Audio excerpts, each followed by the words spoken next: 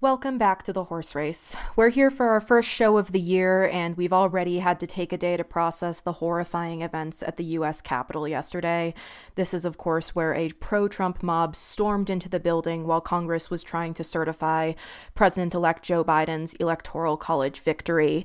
So the images that we saw, we're sure you all saw them, they were upsetting, as were the implications of what happened and how it started. So to be clear, we're going to spend most of this episode talking about how our delegation here in Massachusetts has responded and also where we're kind of at today. But at the end of the episode, we're going to go back to an interview that we had yesterday with State House News reporter Katie Lannon talking about the end of the legislative session. So that's where we're at. Stephanie, Steve, it was a pretty upsetting and crazy day yesterday, even though it ended as we sort of expected, with Joe Biden being certified as the next president-elect. So how you doing? Yeah, it was extremely upsetting. The images that we saw were not something that I think I'd ever like to see in the United States again. And as you alluded to at the beginning, how it happened, I think, is also something that we really need to reckon with. You know, the thing that I was sitting with a lot yesterday was, at the end of the day, government is about things that we do together and the things that we decide to do together. And we have decided in this country that there are ways that we replace that government and ways that we change who's in charge. And that way is the vote. And that way is the Electoral College and, you know, all of the things that we spend a lot of time talking about on this podcast. And the thing that really struck me was that Donald Trump and a lot of his allies and enablers have spent a lot of time convincing people that you can't replace the government that way.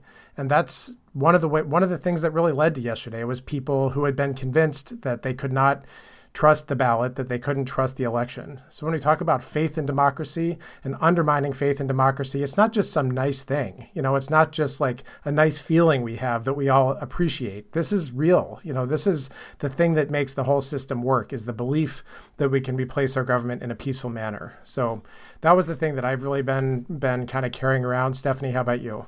You know, it's such a stunning end to the Trump presidency to finish, you know, in the final days with the Capitol being stormed by a mob of his supporters. But the resounding thing that I think people were just saying over and over yesterday was that this wasn't surprising if you logged on to any of kind of the online forums where this stuff was being organized. And if you just kind of look at all of the factors that I think we'll be talking about for years to come, social media, partisan media, echo chambers, big tech, gerrymandering, partisan gridlock, and in the background of all of it, an enormous global pandemic with just an incredible amount of loss. This is really a historic time and a dark time in our country.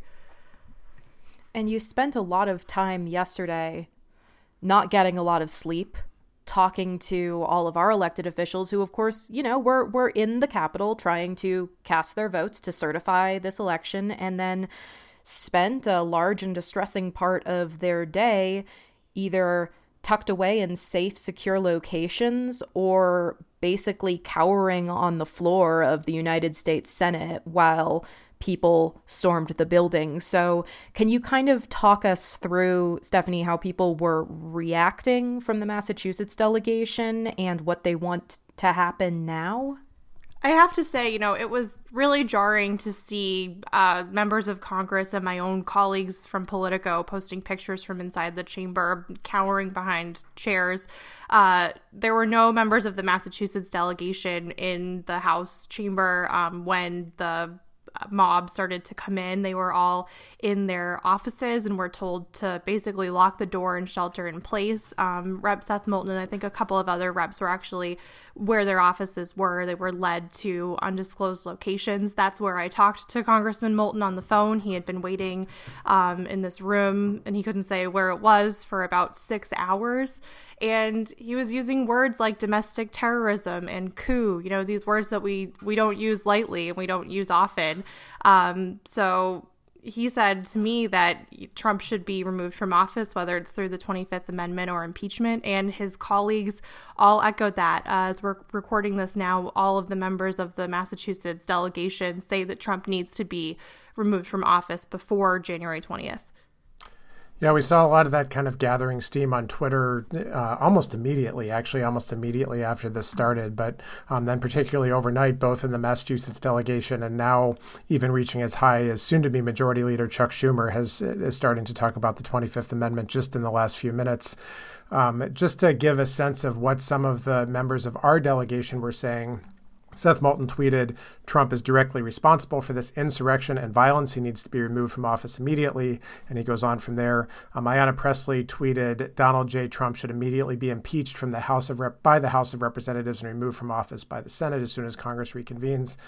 Elizabeth Warren said, "I'll say it again, the cabinet should stop hiding behind anonymous leaks to reporters and do what the Constitution demands." And she goes on there too. So a lot of very strongly worded statements that basically add up to, Stephanie, as you said, our entire delegation at this point is basically backing shortening Trump's term by as much as we possibly can, doing either either through the 25th Amendment route or through impeachment.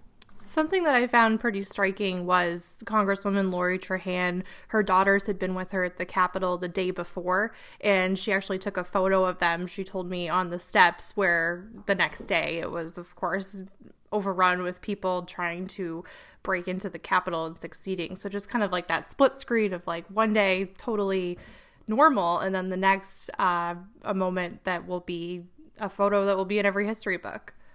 And of course, this all happens with kind of the interesting backdrop of the Mitt Romney of it all as well, which is that you do in fact have a sitting member of the U.S. Senate who was a losing Republican presidential candidate before. And so in his speech on the floor of the Senate, he was extremely forceful. There were even reports that as people were being vacated from the Capitol, he yelled, "This is what you've gotten," at Senator Ted Cruz, who was, of course, one of the group of senators that was trying to object to dutifully submitted and processed Democratic votes in several states. But Mitt Romney, in his speech on the House, basically, again, laid all of the blame for this, or the majority of the incitement, at the feet of President Trump and those who enabled him. And I think the thing that did sort of get me is he did talk a little bit personally about how terrible it is, in fact, to lose an election. But there's a reason that president after president has basically gotten over that and let the process continue as it went. So I did think that, not only is that a Massachusetts connection, former Governor Mitt Romney, but also he personally did not love losing to Barack Obama. So it was just an interesting touch right there in the middle. And President Trump, for the first time at 4 o'clock in the morning on Thursday, said that he would agree to a transfer of power. He put out a statement through a spokesperson on Twitter, because he is unable to tweet, that he would agree to, an orderly transition. But I think at this point, it's hard to say that can happen. 4 people have already died after what happened on Wednesday. I wouldn't call that peaceful. Yeah, I agree with you, Stephanie. We're already past what would have been a peaceful transition of power. You can't overrun the Capitol and, have 4 people die and then agree to a peaceful transition of power. That's just not how it works. So we're already past that, I think. But Jen, I also wanted to just read one other line that Mitt Romney said during his speech on the floor, which I thought really resonated. And it said, "The best way we can show respect for the voters who are upset is by telling them the truth." And it seems like such a basic thing, but that's how we got here. Is if you don't tell people the truth, if you tell people something is being stolen from you, of course they're going to be upset, And this is what Trump has been doing year after year after year now, is getting his supporters whipped up with complete falsehoods, complete lies, complete fiction. So I just wanted to call that one thing out that Mitt Romney said, because I really thought of, there's a lot to take from the last day. There's a lot to take from the last week. But one of the things has to be, we have to agree that the truth matters and we're going to tell it. Well, one uncomfortable sort of addendum to that point, Steve, is, of course, this is an unusual horse race episode given everything, but it's still a horse race episode. So we're going to talk about public opinion polling. And one of the awkward things about not just the continued protestations from the president that the election was stolen, but you did in fact see a significant number of House members still vote even later in the evening, even after the Capitol was rushed by this group of insurrectionists, to try and overturn votes from these states. And one of the justifications that came up a lot in the Senate when they were debating last evening was that people believe this is an illegitimate election, and that belief as a rationale for objecting to these votes. And so you do have that really uncomfortable relationship between telling people over and over and over again the election is stolen, and then pointing at them listening to you and believing you as then further justification for your insistence that an election was stolen. So I wonder, Steve, if you might tell us a little bit about what you thought of this YouGov poll talking about the reaction to the Capitol instance.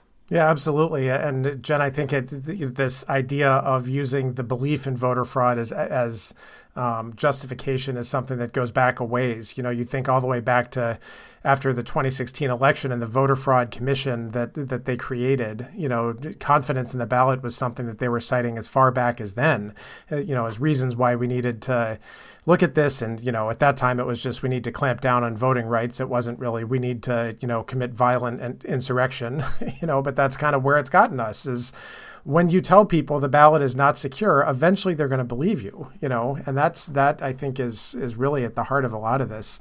But Jen, you also referred to the poll that came out yesterday, which was pretty interesting because this is from the group YouGov. They do a lot of online polling. And one of the things that means is that they can do polling very quickly.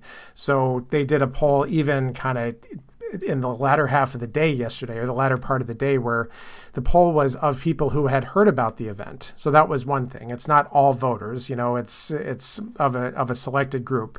But then the questions that they asked them were whether or not they saw the storming of the Capitol as a threat to democracy, which you would hope that there would be pretty widespread, if not universal agreement on. But unfortunately, we saw a majority of Republicans say no to that.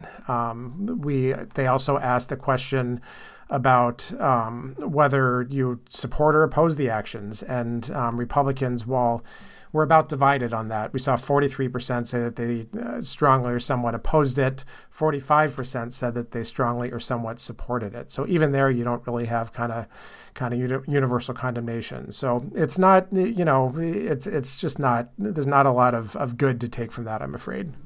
And happening at the same time as all of this is that the Senate is going to be in Democratic control. Jon Ossoff and Raphael Warnock won their runoff races, defeating 2 Republicans. And so the Senate's going to be 50-50 with Vice President Kamala Harris being able to break the tie.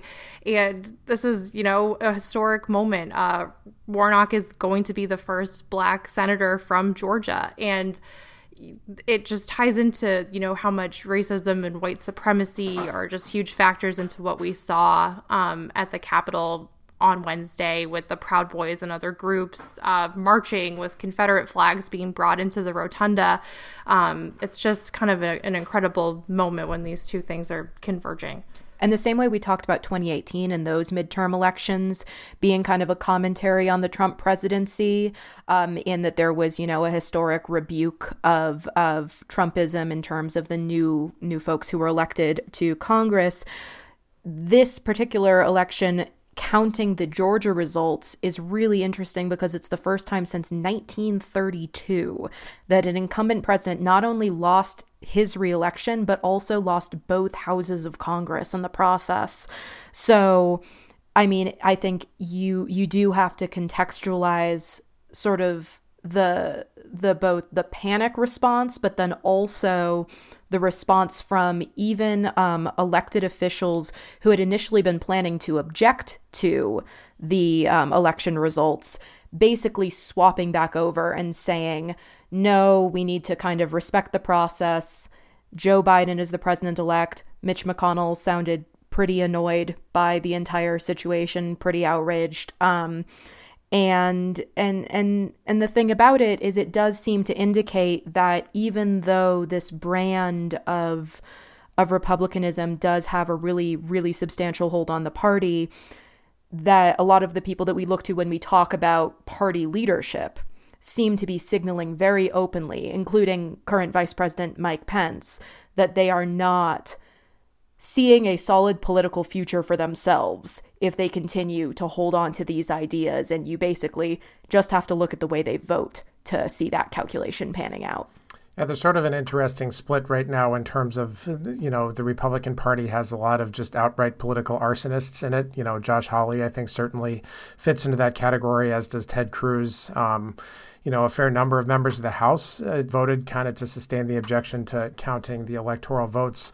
But then there's also some who have kind of stood by and let political arsonists, kind of blast the Capitol with a flamethrower and the political system with a flamethrower and pour gasoline on it and didn't do anything about it. So, I think what they choose to do at this point will be very determinative of where the Republican Party and really our whole political system goes. Of course, the Republican Party makes up such a significant portion of it that we can't just pretend that the way that it goes is kind of an aberration and we can ignore it. It's like about half of the country, and more than half when you get down to local levels. So the future of the Republican Party is up in the air, and where people like Mitch McConnell and Mitt Romney and others who have taken different approaches, but really not thrown the brakes on this direction, I think that's something that we just really have to keep an eye on in the years to come. Well, Stephanie, I mean, as Steve alluded to, there is, of course, the question of local chapters of the Republican Party as well. Massachusetts tends to have a complicated relationship with the Republican Party as headed up by Trump. Can you talk at all about how the Mass GOP and Governor Baker responded to this? Governor Baker responded to this event by saying that it was sad but predictable and reaffirming that Joe Biden won the election. Don't forget that Baker said he didn't vote for Trump in 2020 or in 2016, instead opting to blank his ballot. So that was, the kind of response that you'd expect from Governor Baker, someone who's been at odds with President Trump. On the other hand, Mass GOP Chair Jim Lyons, who has been, best known during his tenure at the head of the party for embracing President Trump and calling the results of the election into doubt. I spoke to him on the phone yesterday as the insurrection was playing out, and he said that he unequivocally condemned everything that was happening. He said that Americans need to come together and protect the Constitution. And when I asked him if President Trump was doing a good enough job getting people to calm down and disperse, he said that he wasn't in DC and he could only give me his opinion. So not exactly condemning Trump's role in whipping up that crowd. Yeah, the Mass GOP issued a statement that basically expressed similar sentiments.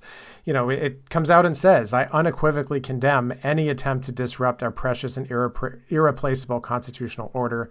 As Stephanie said, they certainly have been involved in questioning the results that kind of led us to where we are today. But once, the violence did break out, they were pretty forceful in their condemnation. So that's kind of a quick roundup of who's said what and where all the statements have been. It's currently about 1 o'clock on Thursday, and this is a very rapidly evolving situation. But Stephanie, I know you're keeping minute by minute track of kind of what's going on, how it unfolds, and what happens next. So what should we all be looking for in the hours and days to come? The big question is whether Congress is going to come back. After they certified the Electoral College results, they went into a recess, and there's been some frustration among members that they should come back into session and impeach the president, especially if his cabinet doesn't invoke the 25th Amendment. I'll point you to Congresswoman Ayanna Pressley. Her chief of staff said, turning the page is not an option. This was on Twitter, and there's no reason not to come back to impeach and remove Trump. And Ayanna Pressley retweeted it and said, I see nothing but facts in her tweet. So there is a push to come back. It'll be interesting to see if it happens. The members of the delegation have told me that the longer that this drags on, the worse precedent it sets for future presidents. There's no real easy way to pivot out of this conversation, but there are some things happening in Massachusetts that we need to address. Breaking on Thursday, Boston Mayor Marty Walsh has been tapped by President-elect Joe Biden to serve as labor secretary. Of course, this is going to have an enormous domino effect in what happens in the mayoral race that's happening later this year in Boston. And City Council President Kim Janey is on track to become the first Black woman mayor of Boston when Walsh leaves. She'll be serving as acting mayor. So that is something that's going on that we're going to be talking about, I'm sure, next week. And also, the legislature just finished its 2-year session in a mad dash at around 4 o'clock in the morning, passing some major bills. So we are going to play an interview with State House News reporter Katie Lannon, which we recorded earlier this week to get the download on everything that happened on Beacon Hill on Tuesday night.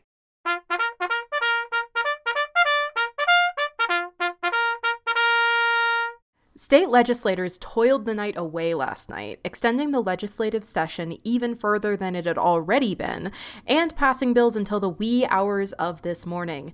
And who was tired there, watching it all unfold, but our one and only BFF of the pod, State House News Service reporter, president of the Massachusetts State House Press Association, and lieutenant of late-night legislation, Katie Lannon. Hey, Katie.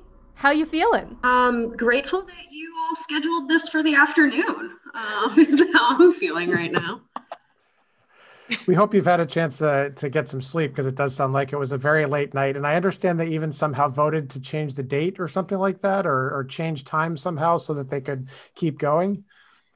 Yeah, I mean, the beauty of rules on Beacon Hill is that they're made to be suspended. So the Senate was optimistically at one point not going to meet past 1 a.m. And then kept going in half-hour increments till I believe 4:41 a.m. was the final time. And I believe in the House, they just chose to ignore that it was past midnight and just keep going. So we need the vibe check. What was it like doing this until 4:41 in the morning when half the legislature, more than half, was at home? Like, how did it feel compared to the end of previous sessions? So bunch of things were different, including the fact that I too was at home. I was able to do this from my couch in sweatpants, which makes it a little more bearable, but it's definitely harder to tell what's going on when you're not in a position to necessarily see people running down the hallway all of a sudden, or say, the conferees on the economic development bill are huddling. A couple of my colleagues, Sam Doran and Chris Van Buskirk, were our eyes in the building and did see those things happen. But we still haven't figured out a way to be in 10 or so places at once, which always makes end of session a little difficult. It's also weird that we're doing this in January. This is usually a July rush, as we've all talked about before. So that, plus the remote voting, which is just slower by nature.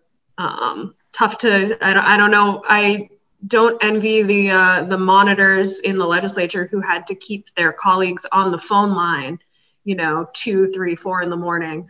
I mean, well, let's if we can then talk about what we were able to observe happening. There were some actual headlines, some actual bills that made it all the way through. So why don't you walk us through some of the big ones? Yeah, I mean, the big ones that kind of everyone was waiting for were the major economic development bill, the jobs bill that kind of functions as a state level stimulus, but includes all sorts of other measures, including the zoning reforms the governor has been pushing for. There's some language on, restaurants and third-party delivery fees. There was not sports betting. That was one of the things that really came down to the wire to see if that would be in their sports betting legalization.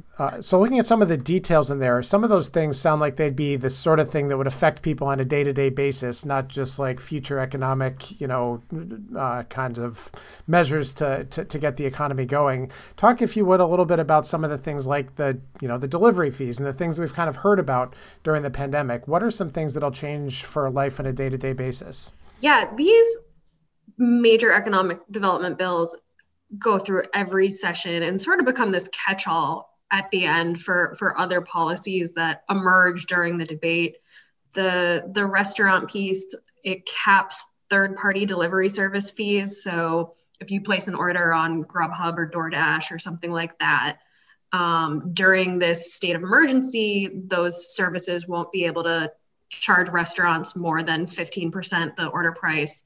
We've all heard, I think, how much restaurants in particular are struggling under the COVID restrictions. And I think a lot of people are newly becoming aware of just how much it costs them to use the services that help keep their business running. That is a major piece. There's student loan borrower protections. Yeah, I was gonna ask about that. That's a particularly topical question right now in light of the national conversation around student loans, the kind of existing turmoil that longtime student debt causes for not just the students themselves, but also their families, the impact there. So it's the Student Loan Borrower Bill of Rights was what was kind of tucked into this economic development bill on the larger front. Can you talk a little bit about what the actual protections are in here? Sure. The big thing in there is kind of accountability for lenders. There'll be the Division of Banks will have to license student loan servicers. There'll be an ombudsman office to help field complaints. And I personally, for me, this was one of the things that kind of surprised me that made its way in there. It hadn't been on my radar given all the major issues, but it's something that I think has come up. Certainly this bill has been around for a number of years, and I think we're seeing the pandemic and the economic crisis really fostering a new awareness of really all sorts of financial burdens that people place. Let's move on to the transportation bond bill, which was another very anticipated piece of legislation that came out late at night. What is in there? A lot is in there. It's about $16.5 billion in transportation borrowing in bonds. And it's not to be confused with the tax and fee package that the House passed kind of before COVID really hit us here. And then the Senate never really had an interest in taking up once that happened. So this is bonding for highway and bridge maintenance, train modernization, and then it has a few other measures in there beyond that. It, decriminalizes fare evasion on the T. It increased Uber and Lyft fees, which was a proposal that has been kicking around the branches, and the governor has proposed it, but it wasn't actually in either of these original House or Senate bond bills. So that was another late night surprise. And it's really looking at, they're in kind of an awkward spot where we have, a transportation system in need of investment, but the way people use transportation has changed so dramatically over the past year. And even further, I'd say that we don't really know what's going to go back when all this is over. We don't know if people are going to get back on the T or, even how often they're going to be going into work, for instance. So it's not even just which modes they use. It's how often they use them. But between the Uber and Lyft fee increase, and some of that will be going to the T, and the TCI policy, it seems like there's a lot of new money coming into the transportation system. So any sense from this legislation or from other things coming up, what some of the changes to the system might look like, or is that something we still don't really know a lot about? I don't think we know yet what kind of long-term changes this might yield. There's still the service cuts at the T are still on the table. And in terms of new investments, I don't think there's a lot of certainty yet about what shape those might take. So, Katie, what happens next? These bills aren't the law yet, and the 191st General Court no longer exists. So Governor Baker really has all the power here, right, now that the bills are on his desk? Yeah, Stephanie, and I'm really glad you bring that up, because it's kind of we're in an interesting moment right now where, the legislature is kind of taking a victory lap. They've gotten their work done. They've finished. They made it through the long night. But that doesn't mean things are done. The governor still has 10 days to review them.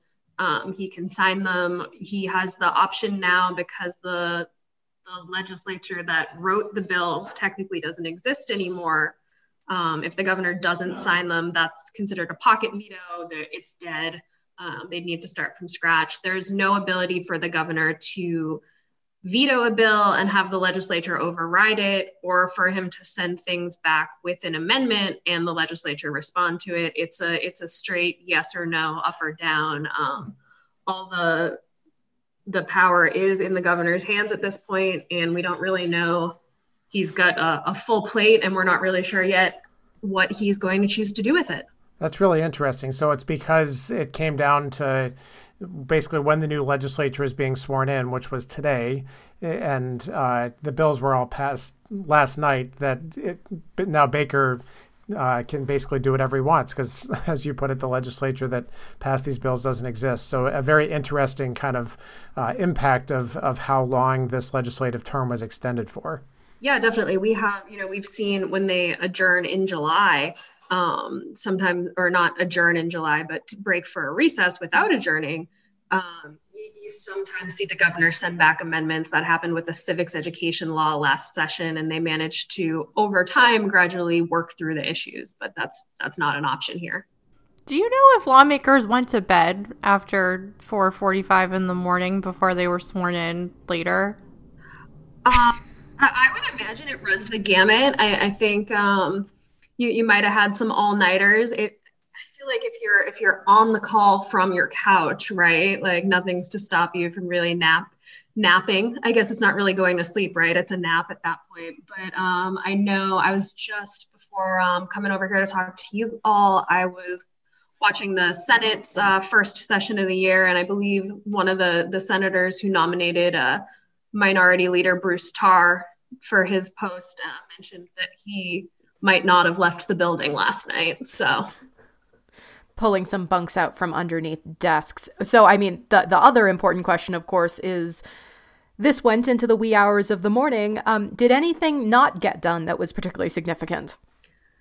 Yeah, I think we're going to still be unpacking that for a while. What didn't get done? One of the things we didn't see get resolved was the governor's uninsurance rate relief, to stop that from being such an increase as expected. But there's still a couple months that they could act on that before it really becomes an issue. It's just, the bill needs to be refiled and they have to start over. Our best friend of the pod here, Katie Landon, thank you so much for joining us, and we'll have you on again soon. Yes, hopefully when I'm more caffeinated. Thanks, guys. Well, on that note, then, I think we have to leave you all for this week. Not sure what next week is going to look like, but we will see you all then.